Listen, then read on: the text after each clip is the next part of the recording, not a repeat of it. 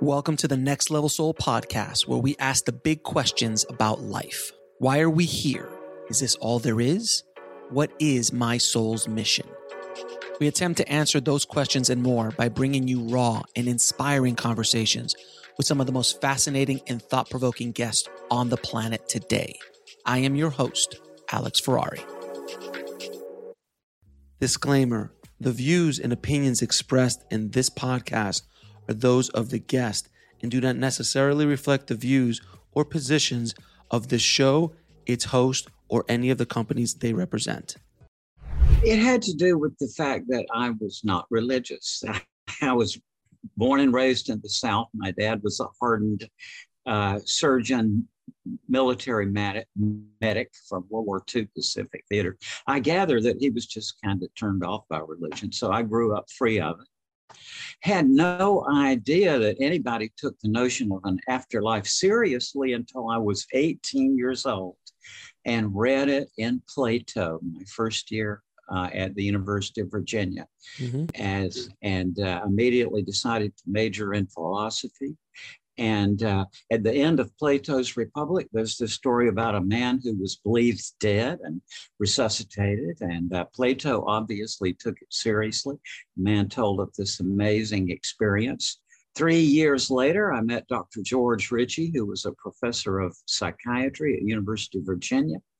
And I heard his story of the same thing, close call with death. Subsequently to that, through a PhD in philosophy and an MD and a residency in psychiatry, career as a forensic psychiatrist, I have had the wonderful privilege, as it is, Alex, of interviewing literally thousands of people from all over the world who went to the brink of death and came back and had these amazing stories. Well, you know, since I was 18 when I started and I was 77, I'm 77 now, it's kind of hard to, unwind all those things. But I mean, it's obviously the people I've interviewed who had near-death experiences have changed my life. I am a logician, tried and tried. I just love critical thinking and logic. I was a professor of logic before I went to medical school. And, in reality, in the real world, proof of life after death in 2022, that's just not possible. There's very real logical reasons that were stated very well by David Hume, the great skeptic, and Plato himself, and so on. And with the knowledge that it's not currently possible to draw up logical inference on it, I will confess to you, nonetheless, Alex, that I have just sort of given up. I don't know what else to say except that, to my utter astonishment, because it's still very counterintuitive to me, I think that there is life after death. But not only that, I think that we're in a position now to have entirely new ways of looking at this that will, I think, result in, reproducible, but rather startling observations about how to think about this. So I think we're on the track, and at the same time, I just give up. I just, I never fell for that thing about oxygen deprivation to the brain being behind this, because one of my own medical school professors told me that she had an identical experience of leaving her body and seeing this light and so on in the presence of her dying mother when she herself was resuscitating her mother, not herself ill or injured. And subsequently that I've talked to hundreds of people for sure who were there at the death of someone else, and during someone else's death, the bystanders themselves have the same experience of leaving their body, going upward toward a light. In a number of cases, I have actually empathically co-living the dying individual's holographic life review. So since the bystanders are not ill or injured, something else is going on rather than oxygen deprivation to the brain. Two things. Number one, I am not a parapsychologist. I mean, and this is not a personal criticism. I have dear friends who are parapsychologists. They're just the sweetest people. And for that reason, many times kind of naive. I mean, for somebody to say in 2022 that the question of life after death can be a scientific question, well, that make people feel good for a moment, because people love the word science, even when they don't know what it is, right? But parapsychology is a pseudoscience, and in my opinion, creating there's a issue of professional ethics involved in it, because to tell people that there's evidence or proof of life after death, well, that's irresponsible. Suppose, for example, that people who are grieving get comforted because of that, and then some while later they hear that that work was shown to be faulted, as all of it is. Then, it's a professional ethics problem. But people have I think that there are ways where people can find out this for themselves now. They don't have to worry about somebody with a doctoral degree behind their name telling them it. There are ways to look into it for yourself. You see, by 1974, when I wrote that book, the cardiopulmonary resuscitation had developed to such a pitch that I was fortunate to come along at a time where there were just many cases of it, right? So I was because of the CPR, whereas going back even 200 years, all these things occurred, or 1,000 years. But it was very unusual, you see, 1,000 years ago to survive a close call with death. But now we have means of bringing people back. So that's why my book got all the attention. Plus, as I've said, I just was very cautious in there, and not out of modesty, but out of realism, that you got to be very careful in how you evaluate things like this. I mean, it's not easy to give evidence or proof of life after death. We don't even know what we're talking about yet. But I'm not trying to talk this subject down, because I say that we're now on the verge of whole new developments in it, but it's not going to come from parapsychology, which is a pseudoscience. When I heard Dr. George Ritchie talk about his experience, which took place when he was a recruit in the Army in late December 1943 in Camp Barkley, Texas. George was a 20-year-old from Richmond, Virginia, who joined the Army. And he told me about how he had a cardiac arrest, which it lasted at least 9 minutes. I talked to the physician years later, Dr. Francie, who was involved. He said, it's the most amazing thing I've heard of in my decades of practice in medicine, but I can't, it happened. And George was just such an absolutely great guy. My parents, by the way, were from Porterdale, Georgia. George from Richmond, Virginia. After I had already written and published my book, I found out that my dad was right there in Camp Barkley, Texas, right where that happened. And I was there in utero, because Mom and Dad had moved from Porterdale, Georgia to Camp Barkley, Texas. So my dad could go to officers candidate school. Wow. They went there in early September 43. I was conceived in late September 43. George's experience was around the 24th, and my mom and dad moved away from Camp Barkley December 29th, 1943. So I was there in utero when this thing happened. What people say is, this is wishful thinking, right? Well, I know in my life many, many wonderful people, including my best friend of life, Milton Friedman, not the economist, but the presidential speechwriter, who didn't want there to be life after death. I mean, it's wishful fulfillment. It's just whether it doesn't matter whether people wish or don't wish this to be. It is or it isn't, regardless of that.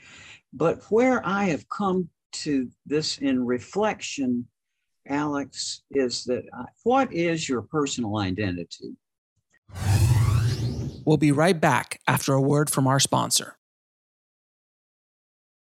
And now back to the show. And that's a big philosophical question. Plato said it was the immaterial soul. Locke said it was our memories. David Hume said, I can't find anything in there other than the temporary impressions. So it's a big, but where I think, and I bet you probably think this way too, I think that human life is a story, right?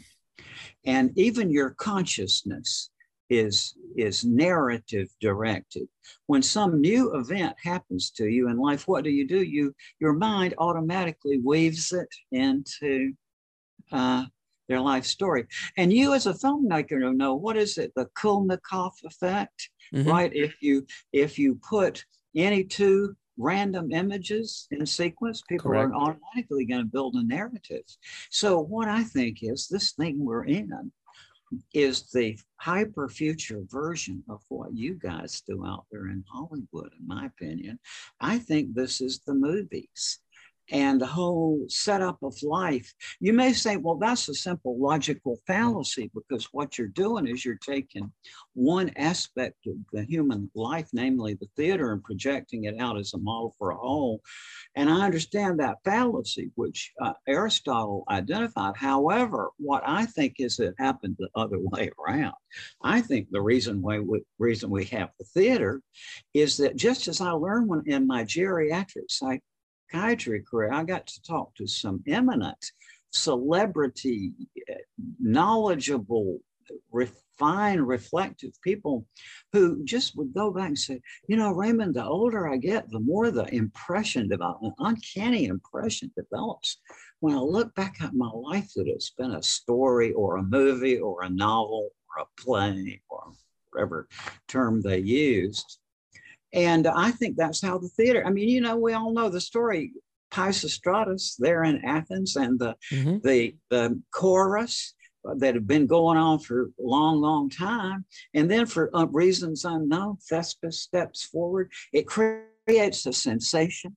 The Greeks, it's all about competition, right? I think the Olympic Games, let's have a contest. First winner, Aeschylus. Second winner, Sophocles. Third winner, Euripides. In 50 years, the theater became a profession. So what I'm getting at is, I think this thing that we're in is kind of like a theater. And the way I gather is like, that's what people naturally come to as they grow older, that this has been a kind of script or a story. And then as I gather, from my own way I put this together, I gather that we die, and then we go through some incomprehensible process. And then we're back on another story. As both of my kids have assured me, I don't, in terms of, I learned this from my two kids, because, they never went to church. Sure. My wife and I don't talk about life after death. We talk about the phone bill, what's for dinner, the movies, but they both, just independently recalled where they were before they came to us. And we adopted both of them at birth. So I watched this unfold. Like, I often ask people, I've asked people this for about 10 years. I've been observing this. I ask, and I have an audience. I say, let's suppose that you were diagnosed with a terrible infection that required that you be isolated all by yourself on a desert island for 10 years. And they would send you over there in a cargo plane with plenty of room for all the food and water and medicine that you're going to need for 10 years. But in addition, there's some extra room so they can send a DVD player and, let's say, 10,000 DVDs. Yeah. And so what I ask people under that circumstance is, would you choose all comedies? And only 3 people have only said that they would, and they had a little goofy look in their eyes, if you ask me, Alex. But what I'm getting at is, then I say, well, would you take along some tragedies too? And they, well, sure, sure. And I said, well, when you were all by yourself on that desert island watching that tragedy, would you be crying? And they say, well, sure, because that's the experience of tragedy. And I think this is the setup we're in now, right? It's like I kind of, the way I've put it together, it's Plato, by this way, and following on with what you're saying, in his old age, his last book was The Laws, and in it he says, we are God's toys. He began it by saying, really, if you think about it, for just you think about it, he said, there's not much to a human life. It's not very important. He said, and we are God's toys. And he said, and the best way of dealing with this life is just sort of play at it, right?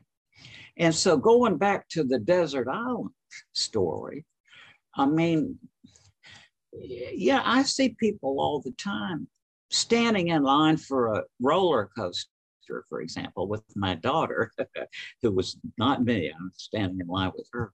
It's people standing in line for 2 hours to get on a roller coaster, knowing full well that when they're upside down at 90 miles an hour, they won't want to be there. And I think life is kind of that way. I've been through some gosh awful terrible things. You mentioned I've just been a terrible illness lately. And, just a month I was feeling terrible. And so the thing is that when we're in it, we might be kicking and screaming and protesting, even though in a larger sense, we might have set it up. You chose. I've come to see, as a physician, Alex, is that every illness is an altered state of consciousness. Think about it. Every one of them. Even having a cold, your consciousness goes to the back of your throat. Right? See it from there.